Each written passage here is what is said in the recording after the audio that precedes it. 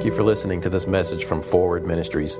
We pray it blesses you, encourages you, and inspires grace in you today.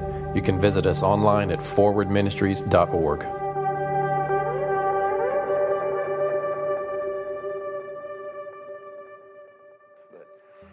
So I look at in Proverbs where it says, wisdom stands at the gates of the city and cries out for all who will hear. I mean, even in the Old Testament, wisdom is outside of the city before you ever even go into the city, and wisdom is standing there calling out to you. The revealed, Romans tells us that nobody has an excuse. God has revealed himself to every man and woman. This is a conversation that you have with evangelists, or you have with people that think that God is unjust about giving people an opportunity for salvation that may have never heard the gospel. Well, God has revealed himself to every man. I mean, even this group of Kenyans on the backside of a mountain in the middle of nowhere, Kenya, that had never heard the gospel, once they were reached by Teresa, which is a missionary we support, they felt that God was mad at them because of their behavior. So internally, there was this moral code, they just knew the difference. They knew the difference of how to live and not to live.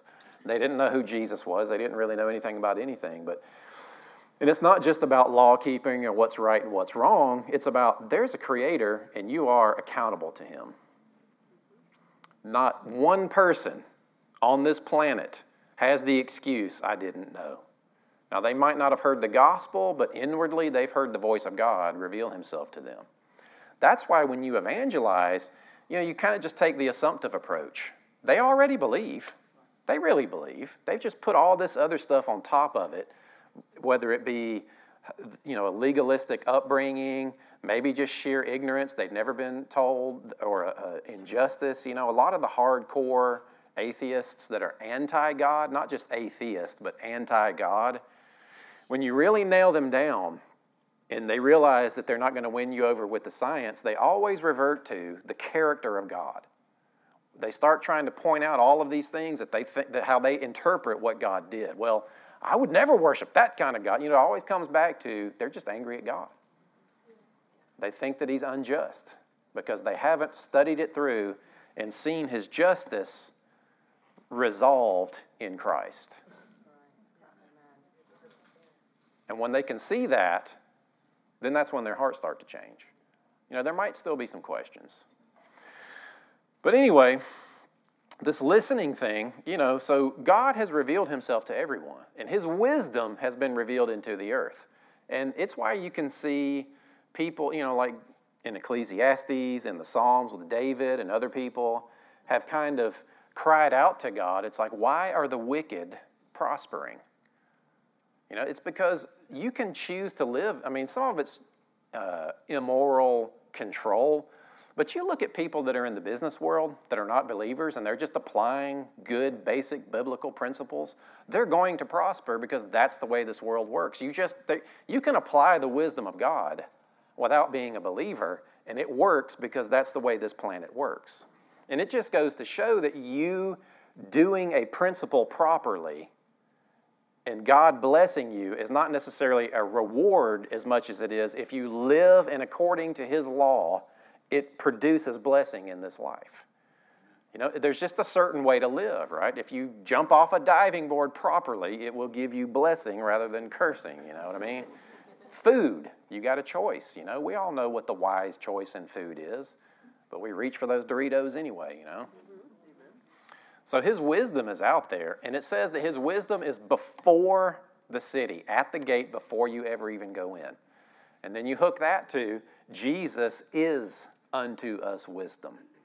And we know that, so, you kind of go through this process. All right, wisdom is there. It's available. How do I access it? Okay, Jesus has made unto me wisdom. I'm a believer. Christ now lives in me. That is my hope. That is my expectation to experience God's view and opinion of life. When I yield to him, he will lead me into wisdom. And then you couple that over where Jesus teaches about what the Holy Spirit will do. Lead you and guide you into all truth. Tell you things to come. And I am convinced, before you ever make a decision, the Holy Spirit, in metaphorical terms or however you want to say it, is going to stand before you and lay out the truth to you and show you, choose life or choose death. You have an option here. We think we get backed into a corner and we're just doing the best we can, trying to get through life, trying to, please God and keep Him happy and stay away from the devil and pay our taxes and, like all these tasky type things that we think relationship with God is like. And we miss this relational element. Now, I'm not talking about jumping into this charismatic thing where it's like you learn how to hear a message, but going through this process where you become so familiar with who you are in Christ that your heart just will naturally choose this truth that He's going to lay out in front of you. He will lead you and guide you into all truth. So when you're getting ready to make these decisions, just make yourself impressionable. Make yourself pliable before the Lord. Maybe even go in Scripture. You're not going to Scripture to lift out a principle, to try to apply it, to make God happy, to then get blessed, right? You're putting that Scripture in there to renew your mind so your heart is receptive to His leading. That's how you use the Word. You sow the Word through your mind into your heart so your heart is receptive to Him. Because if it's just in your head but your heart's not there, well, we've all been there. And that's the most frustrating place to be, right? It's like, I know what this says. Yeah, but you're angry at God. Look at what's going on in your heart right now. How receptive are you to this actually producing fruit, And that's the battle. That's the battle. I believe God's a healer. I believe in every situation God wants you healed. Yet I'm sitting here with a boot on my foot, coming up on crutches, Well, God did that to you to humble you, brother. Huh? That's bad theology. Yeah, would you do that to your kids? No. And I'm not just talking about humanism, but Jesus. So today I want to talk about two kinds of denial. There's two kinds. And I just made this up, so there may be more than two kinds, just so you know. But for the sake of this message, two kinds of denial. One, you're pretty familiar, denial, right? You sit with people and you hear one story from this, maybe it's a couple. You hear one from the husband and you hear one from the wife, and then they're not matching at all, and the other one's sitting there shaking their head when this one's telling their story, and one of them's like, that's really not that bad, I got it under control. And the other one's like, you are as out of control as anything, Somebody's in denial here. And it's denial over, it's not that bad. Or denial might even be, I could do this, but I'll never go this far. You ever told yourself, we do that all the time. A little compromise here, a little compromise there. I can do this, but I'll never be like that one. That's the deception behind sin, is it's like, it's a continuum. It's the same thing. It's the same line. You just haven't progressed to that point yet. And you keep doing this, and you will. You take this little step, and the next thing, that seems reasonable, and then that seems reasonable, and then you just end up, It's like H2O. You've heard this illustration probably, but what is H2O? Water. You just ran the gamut. Everybody says water. What else is it? But H2O as a compound, what else is it other than water? No. Think water in another form. Ice, steam. So on this side, H2O is steam. This side, H2O is ice, but it's still H2O, right? The only thing that changes is the environment. And you control the environment that you're going to let your heart be susceptible to. And see, it's either we are going to be influenced by the world and our circumstances, or we're going to be influenced by God. And most times you're influenced by both at the same time. That's called doubt. We're a bunch of doubters, and we do it all the time. And this is not to beat ourselves up, but it's like we got a choice. I've got a choice here, I've got a choice of what I'm going to expect tomorrow to be. But that means I need to make a decision today. So learning to be real with yourself and be honest with yourself, and then be honest with other people. I need some help. Hey, can you help? Can you, I've been doing this. I've been hiding it, or I've been thinking this, or I feel this way. Most times, especially in church, people are depressed or have anxiety and feel like, well, Christians aren't supposed to be depressed, so I can't tell anybody. You got to deal with it. Tell somebody. Talk about it. Find some help. Sometimes just talking about it and revealing your heart to somebody is the very thing that you need to release it, It's like, hey, I'm really worried here. I don't know why. I just keep worrying about this thing, What help me out? And hopefully they don't say, well, bless God, brother, you just, They actually give you some wisdom and counsel. So that's the one form, is denying that there's a problem. The other form of denial is denying your true identity in Christ. Because we think, it's either I don't have a problem or God can't do anything about my problem. They're both denial. How much do you actually expect or trust that God can do something in your life in this particular situation? Like for me, I meditate and pray, and I believe that, the same Spirit that raised Christ from the dead is giving life to my physical body, and this thing is healing, and then watch what happens. In the middle of it, I get a toothache. So now I've got two things to pray about. Now, isn't that a lot of fun? It's like, God, I need some help here. I said that. I'm like, I need some help here. And I know enough now not to get bitter toward Him, because I know that He's giving me life, right? I know that He just gave me an immune system. Just the way that our physical body works is designed to bring life to you. I mean, you realize that in this moment right now, the way that your body is functioning, it's not designed to give you sickness or disease. You even have emotions that will warn you to stay away from things that are bad for you. Like an intangible, will happen, and you get this feeling, and it's like, I need to stay away from that. And we just go right on through it, But I'm convinced the more that we talk with other people about what's going on in our lives, the more sensitive our heart will be to God speaking to us. Because really what we're doing is, when we're in denial about where we are, we're hardening our own hearts, and we're just kind of shoving it down and not dealing with it, And it does. It builds a callus over your identity.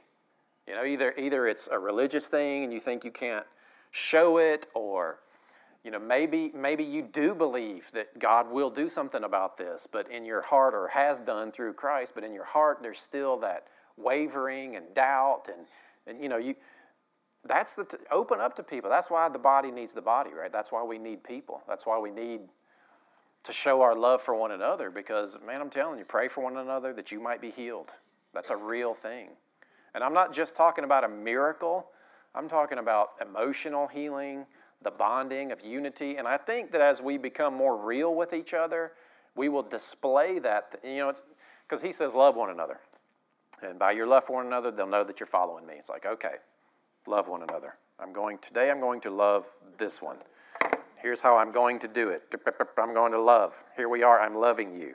And it's like, versus I'm building a bond with this person that's stronger than any disagreement that we might have. Love is not necessarily, I don't like you right now, but I'm going to be nice to you.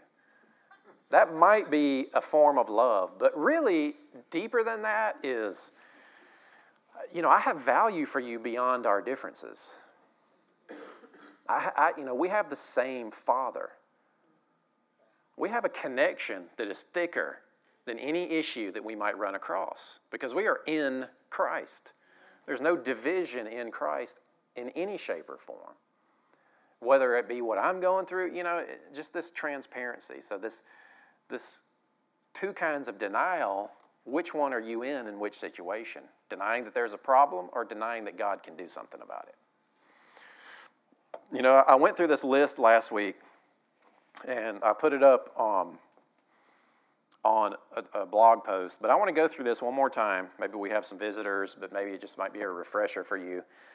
But these are areas where we let ourselves become deceived, and I'm going to get over to 2 Corinthians 5 if you want to turn there, and just kind of talk about dealing with our thoughts and dealing with our mind and dealing with just where we are even emotionally, So deception, self-denial, starts in a lot of different ways. And now, like I joked last week, we might need to do the Foxworthy, you might be in denial if you, You know better, but you still do it, or you don't do it, right? It's like you know you shouldn't do that, but you still do it.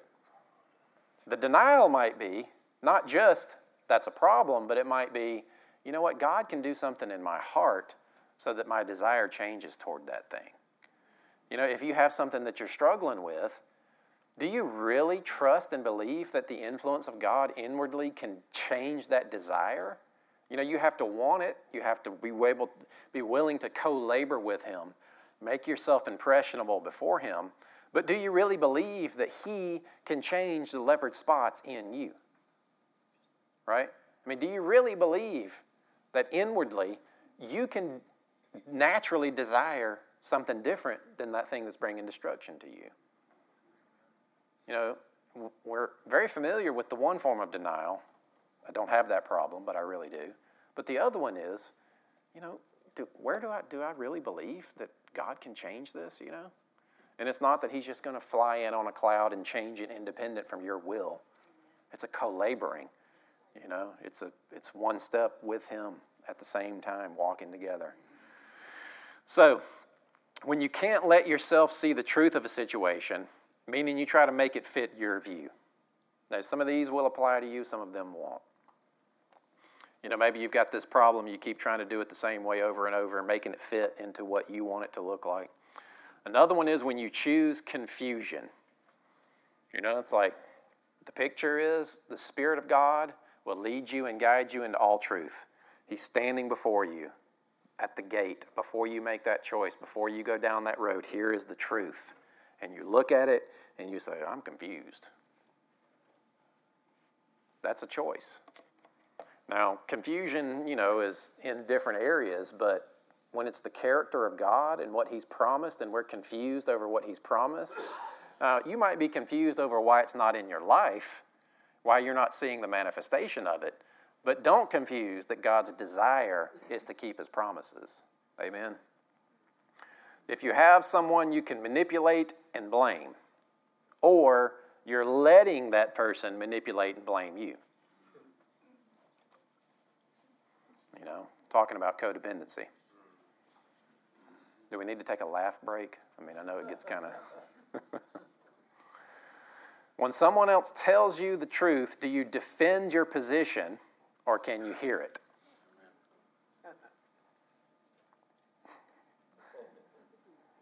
If you find yourself in the same adversity over and over and over and over, does that happen to you? It's like, here I am again. You might be denying that God can inwardly work through you and change whatever that is that keeps driving you into that thing, you know.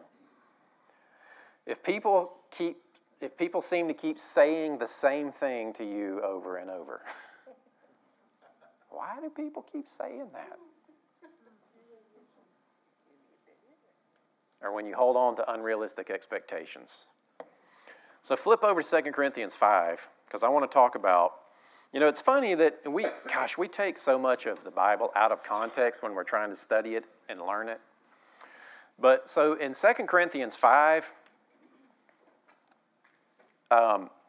he's actually not talking about spiritual warfare here.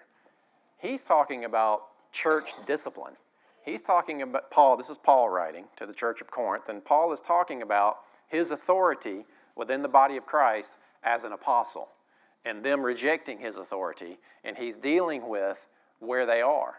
He's talking about deception and disobedience, and, you know, he's trying to handle it the best he can, but it's like, you know, if you knew what the church of Corinth was like, you realize why he was saying, look, you know, it's kind of like if you were standing in front of one of the torchbearers in Virginia that's a Christian, and you're telling them, are you kidding me? Do you realize what that torch signals to those that were slaves or rounded up and hung from a tree? Because that's the message you're sending. That's kind of what he's doing to these guys, you know. So, but there's a principle in here in how to deal with your thoughts. So we're going to look at the principle rather than the context of what he's saying, because the principle applies in multiple situations. Does that make sense to you? So when you read the Bible, you want to take it all in context, and you can't always lift out one passage and make it say what you want to say, But if there's a universal principle in there, you can apply it in different areas. So 2 Corinthians 5:3, for though we live in the world, we do not wage war as the world does. The weapons we fight, and I'm in the NIV, yep. The weapons we fight with are not the weapons of the world. On the contrary, they have divine power to demolish strongholds. We demolish arguments and every pretension that sets itself up against the knowledge of God, and we take captive every devil and tie it up and throw it at the feet of Jesus. Is that what it says?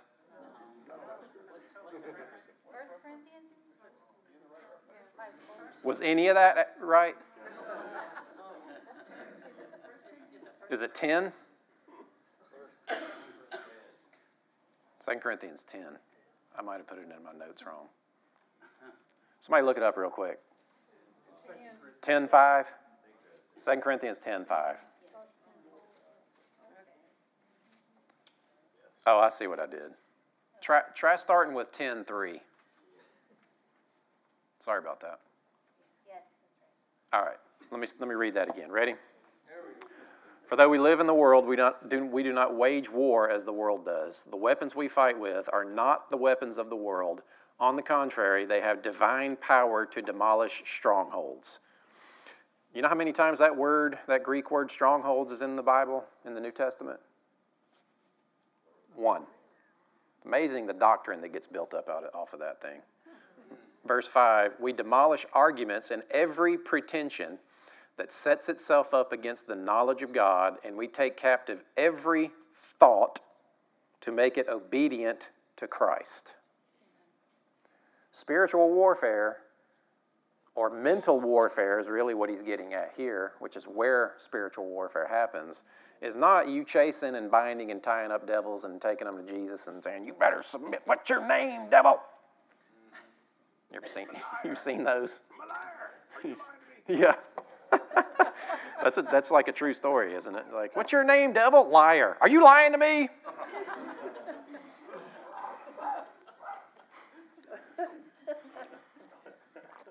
So, all right, stronghold. Here's what the word strong. No, so I'm talking about our thoughts.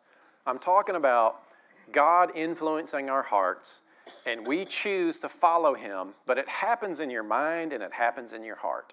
Very rarely are you going to see a hand manifest into the room and write something on the wall. Very rarely are you going to hear an audible voice. That's happened to me twice. Both times to save my life. Because I wasn't paying attention, and he's like, light. I almost stepped on a snake in Kenya, and he told me to put my light on, and there it was, and I wouldn't have seen it had I not heard it. So very rarely are you going to hear like complete sentences from God. You know what I mean? You might. It comes more in terms of, you know how when you've been married for a while, or you just know this person and you kind of look at them and you get the sense from their body language and the look on their face, and in a real way you're like, okay, I know what that means. Let's do this instead of that, you know. And it doesn't put you on the defensive. It's just you're just in tune with each other, right? That's kind of how it is with the Holy Spirit. You just know each other, you know. You just know His heart. You just feel those impressions. It's not about Him disseminating information to you as much as it is Him showing you His character and you moving in that direction. So if you don't get messages from God, some of you might, that's fine. But if you don't worry about it. Just trust that you're a sheep and you know His voice, and you will follow Him when you're in faith toward Him. Amen? So this is what we're wanting, is to be transformed from the heart so that we're led by God naturally, without it being some weird, mystical, religious thing. We're just living naturally as believers of our God and our Father. So it's easier than you realize that it is. But there's this denial battle going on in your mind of either you're still identifying with the old you in this earth, or maybe you're not doing that, but you've not fully identified with Christ in you in whatever the situation is.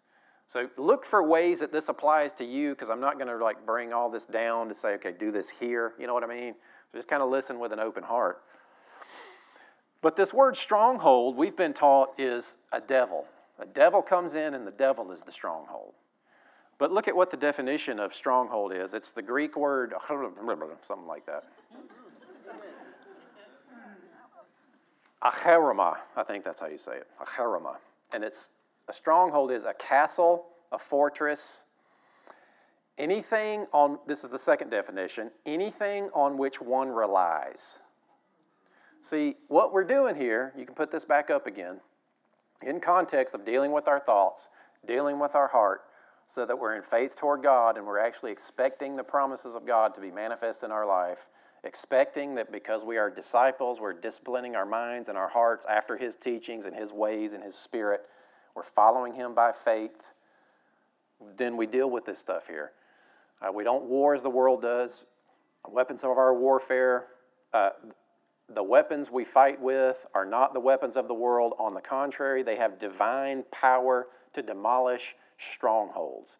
The word stronghold, it means anything on which one relies. Isn't that interesting? So then he goes on to talk about bringing thoughts captive to the obedience of Christ. So in context, we see that a stronghold is a thought. And even deeper, it's a belief. And the enemy can be attracted to your negative belief and reinforce that stronghold. He starts kind of throwing sandbags at the bottom of that thing to reinforce it. And I'll describe how in just a minute.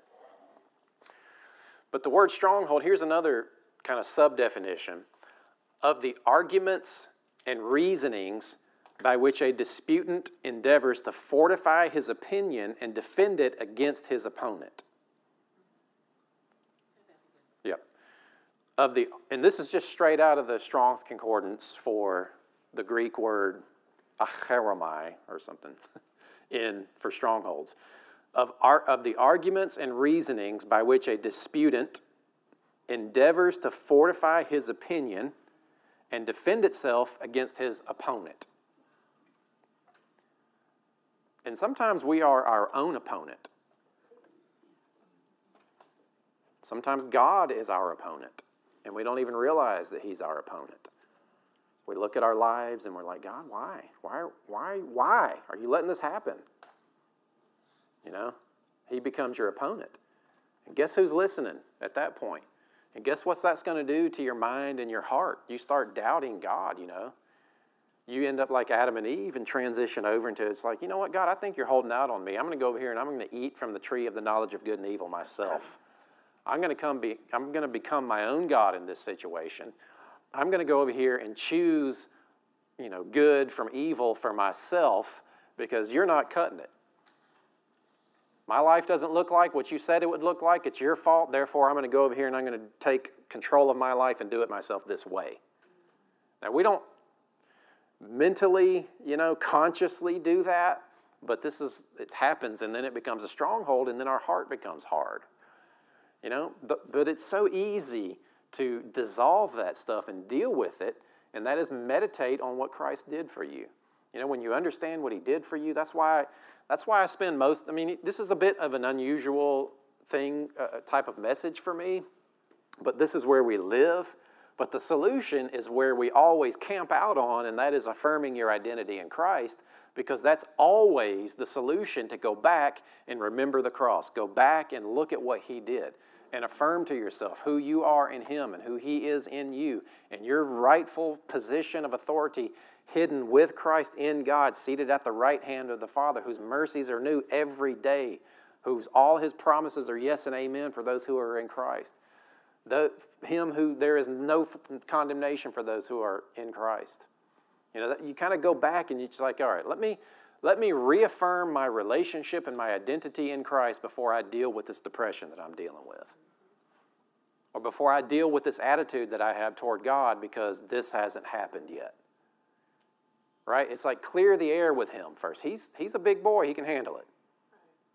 Be honest with yourself and be open with Him. Amen? Because He's the source of life.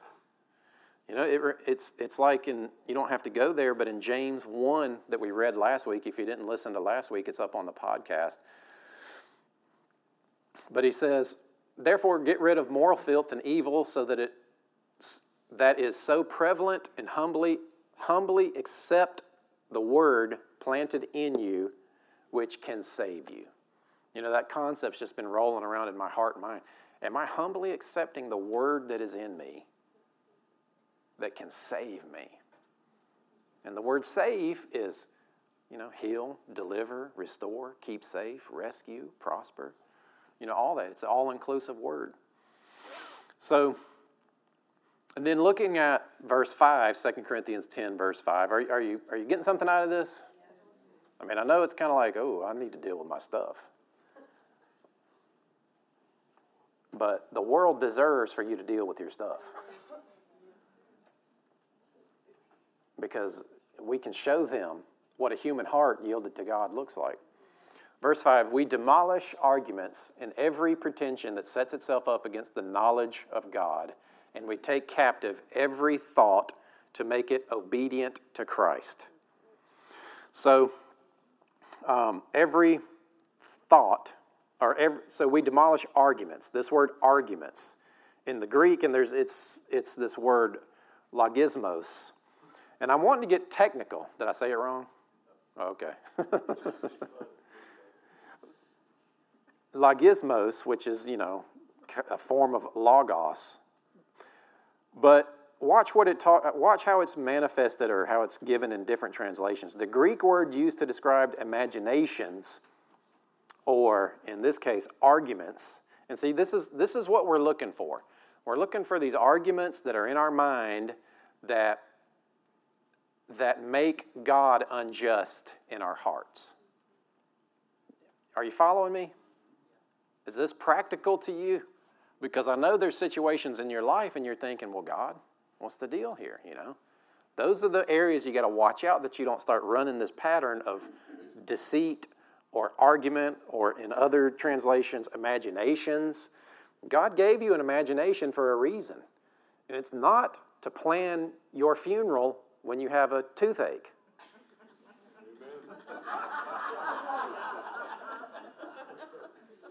Are you following me? You have a rough month. Your imagination is not to plan your standing in line at the welfare office.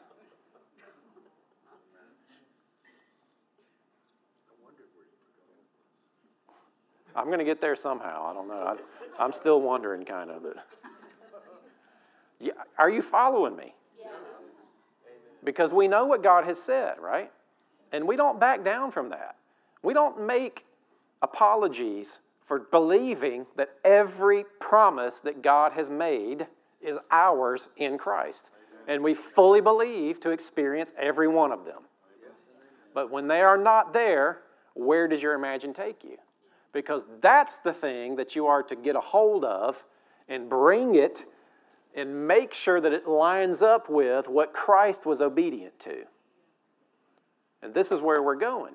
That imagination track that you're running, does it lead you to the conclusion Christ in his obedience accomplished this, or is it to a totally opposite direction, right? So when you start running those imaginations, get a hold of yourself, grab your mind, do whatever it takes, smack yourself. Listen to your wife. But here's the thing, though. That's why being open in relationship with one another is so valuable. Because then you've given other people entrance into your life to help you. To say, hey, I kind of noticed your attitude's really bad lately. Without it being, what? You're like, oh. This person loves me. I should probably listen in this moment right now, I mean, how many of you have friends and you can say the just most awful things to them and they're like, you know what, you're right. But not enough hands went up. Or just being nice. Being nice, yeah. That's real world love for one another. Because the world looks at Christian love in a lot of times, and it's like, it just looks fake. But when they see us in the dirt with each other, and like, you know, there's a lot to be there in Jewish culture, among rabbis especially. If you hear them discussing the Word of God, it sounds like cats fighting sometimes. It's like they go at it, but they're discussing something that they have common value for, and it doesn't drive a wedge in the relationship. You know, we need to learn how to do that as well. And we need to learn how to let our hearts be open to other people and help us get our mind back on track. Because you are transformed by the renewing of your mind, good or bad. You will be transformed into an agent of disease and death if you allow that stuff to sit in your mind and go that direction. Or you will be transformed into the image of His dear Son, which you were predestined. God doesn't want you in this side. He decided ahead of time, I want you over here experiencing this. So let my word bear fruit in you that can save you. Humbly accept my word. But it's, you know, can we humbly accept other people's correction? Now, this doesn't mean you get to, this is not a license for on the way home you get to say mean things to your spouse. And so, imaginations, thoughts, arguments, inside, internally. Reasonings. You know, you ever reasoned away the Word of God?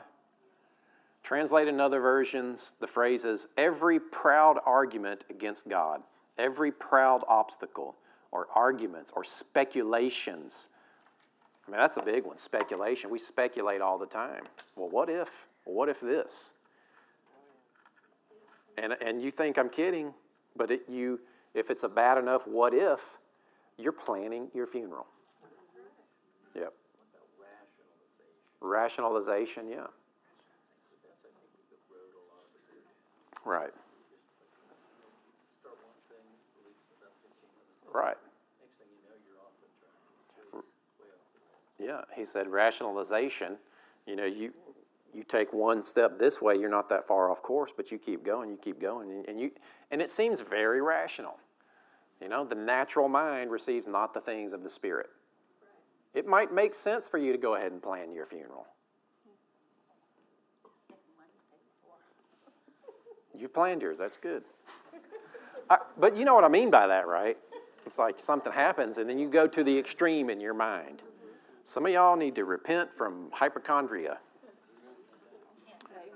It's you know, man, and then we get all fired up about it. We get just in a tizzy. And it's like, okay, what if you are feeling emotional about this negative thing in your life, you are actually very good at meditating on something until it produces a reaction. How about you get a hold of that thing and you meditate on it so that it's in alignment with what God has promised until it produces those emotions and that reaction. And that's where the rubber meets the road. And that's where you got to get your heart involved. That's why faith people get accused of being in denial, because out of their mouth comes all of these things, and somebody's standing there going, I hear you confessing that word, but, well, you know, this doesn't add up. The difference is the heart, you know? The heart meaning, do you believe it? Let me say it this way. If you believe it in your heart, you are convinced of that aspect of the character of God. Right? You're convinced that that aspect is accurate of the character of God. And you hold on to that. You're not trying to believe that God is that. You know that He is that. You know that He's a healer. You know that there's no question that God is a healer. So then you take one step back from that, then where do you go from there?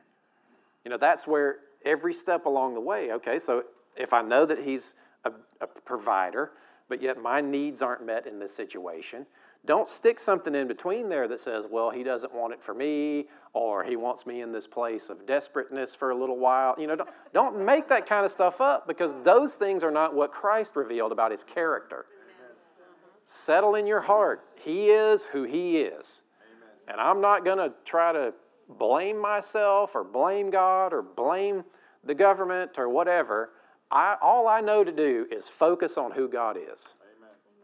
And the more confident I am in that, His Word, because it's acknowledge God and He will direct your paths. Amen. Stay connected and you will be influenced by Him. I think about the 3 Hebrew children, Shadrach, Meshach, and Abednego, which those were their changed names. I forget what their Hebrew names were. But so King Nebuchadnezzar had built a statue, and Nebuchadnezzar was making everyone bow down to this statue. And these 3 Hebrew children wouldn't do it. They knew who God was. They weren't going to bow. They knew. They were like, we keep getting in trouble when we bow down to idols, so we're not doing that anymore. Yeah. There's a VeggieTales about it. So Nebuchadnezzar sees these 3 guys, and he brings them up to where they're throwing people into the fire that will not bow down and worship the statue. And so they come up, and he says, all right, see the fire? Bow. They're like, nope, not going to do it. He says, make it 10 times hotter. They make it hotter, so hot that the flames consume the guys that are making the fire. And they're standing there, and they're like, nope, not going to do it. Think about this. What fire are you facing, but you're still going to trust God? See, here was their answer. Now, I think their answer has been misinterpreted because their answer was, King, whether you burn us or not, doesn't matter. We know that our God will deliver us. Amen. That's their statement. But just to show their heart to Him of their resolve toward their God, and I don't think they needed to say this. I think this is just what caused the king to start shaking in his boots. They said, but even if he doesn't, we will not bow down to you. Come on. See, they expected him to deliver them. But their attitude was, but even if he doesn't, it doesn't matter because I know that he's a deliverer. The circumstances of my life do not change the character of God. The more that I can trust that God is who He says that He is, the more I will be open to experience that aspect of Him. He is truth. That's what truth does. Love the truth. Hold on to the truth. Go through and meditate on the names who He has revealed Himself to be. Look at how Jesus treated people. That's who God is, not your circumstance. Amen. They said, even if He doesn't, we will not bow down to you. Then they get thrown in the fire. And then there's a 4th man in there with them. And the only thing that burns off when they're in the fire facing this thing that could consume them, the only thing that gets burned off are the things that are holding them, the bonds. They're standing in there. Their own clothes didn't even burn. I believe that's a true story. I don't think that is a literary example. I think that actually happened. They come out of the fire, and they don't even smell like smoke. We come out of the fire, and we've got a little bit of attitude. Right? Like, you go through this, and you're like, either your attitude is, look what I went through, or it's, God, why did you, you're a little gun shy toward it. One way or the other, it can leave a smell in your garment. But that's the attitude, right? Even if He doesn't, we know that our God is a deliverer. How convinced are you of the character of God in your life? So much so that it doesn't matter what happens to me. Honestly, it doesn't matter what happens to me. I'm just collectively, me, the collective me. Doesn't matter what happens to we. It's God is true. Let God be true and every man a liar, right? It just so happens that He's a good Father, that He wants to lead you and guide you into blessing. He wants to develop His character in you. He gave the example. He said, look, these guys that are evil are giving bread to their kids. You think that I am not going to do better? What do you think? I'm going to give you a snake? A rock? What do you think? I can see God, I love thinking street type communication with God in those situations. Like, you hear it and it sounds all elevated, but I can just see guys like, what do you think? I'm going to give you a rock to eat? Look at these guys. They're terrible, and they're feeding their kids. Aren't I better than them? Amen. Don't you know who I am? That's what he did to Job. Job is accusing him, and that's a whole other thing. Job is accusing him, and it's before the law, which is why with Job it says that his sin wasn't held against him, or that he sinned not against God. He didn't know any better. It was pre-law. He didn't know. So when God shows up, and he's been railing, and his buddies get together, and they're all blaming God, and God's like, are you kidding me? Where were you when I did all this? And where were you when I did all that? I could do this to you. And he's not threatening. He's just revealing his heart to Job. And Job's like, oh, man, I'd heard about you, but now I know you. Now I see your character. And he repented of everything that he said, even all the way back to when he said, God gives and God takes away. He was wrong. And he repented of saying that. It's true that Job said that, but that is not a true statement about the character of God. Amen. And if you read it honestly, if you read Job honestly, that's the conclusion that you come to. God showed up and he corrected Job's view of himself, and Job changed his mind. He said, oh, wow, I didn't know. I was wrong. He says, I was wrong, is what he says in there. And he says he repents of all of that stuff that he accused God. So, that's where we are. That's the decision that we're left with. In our mind, because that's where the battle is, when stuff happens, when life starts to go a little off course, and you can start calculating your money, and you can start, what is my life going to look like if this happens? And then you go, what are they going to think? And it just goes, you just go crazy. Stop yourself in that moment, grab something that you know that's true about God, and replace it with that vain imagination, and begin to imagine life under the influence of God, and this aspect of who He is being manifest in your life, and regardless of the circumstances, it's true of Him no matter what. Amen? That's my resolve, because it's been, to me personally, it's been a tough couple of weeks. It's gotten in my head, I don't really care what y'all think about me, so that's not what I'm worried about. It's the part of, just, dealing with it. Just that mental, I forget. Life has been really good, and you forget sometimes how exhausting a mental battle can be. So, cut yourself some slack if you're struggling with something. Cut yourself some slack if you're in doubt or fear has crept in. Doubt that doubt. But also take responsibility for what you believe about who God really is. Because when you believe, that's the nature of belief and being confident in Him. It's not just information that you're convinced of. It's that the more convinced you are, the more in connection you are, or the more you're going to let that Spirit transform you. The more in relationship you are, the more you're going to let Him influence you. It's just like with people. The closer you get with people, the more you're going to let them influence you and speak into your life. It's the same thing with God.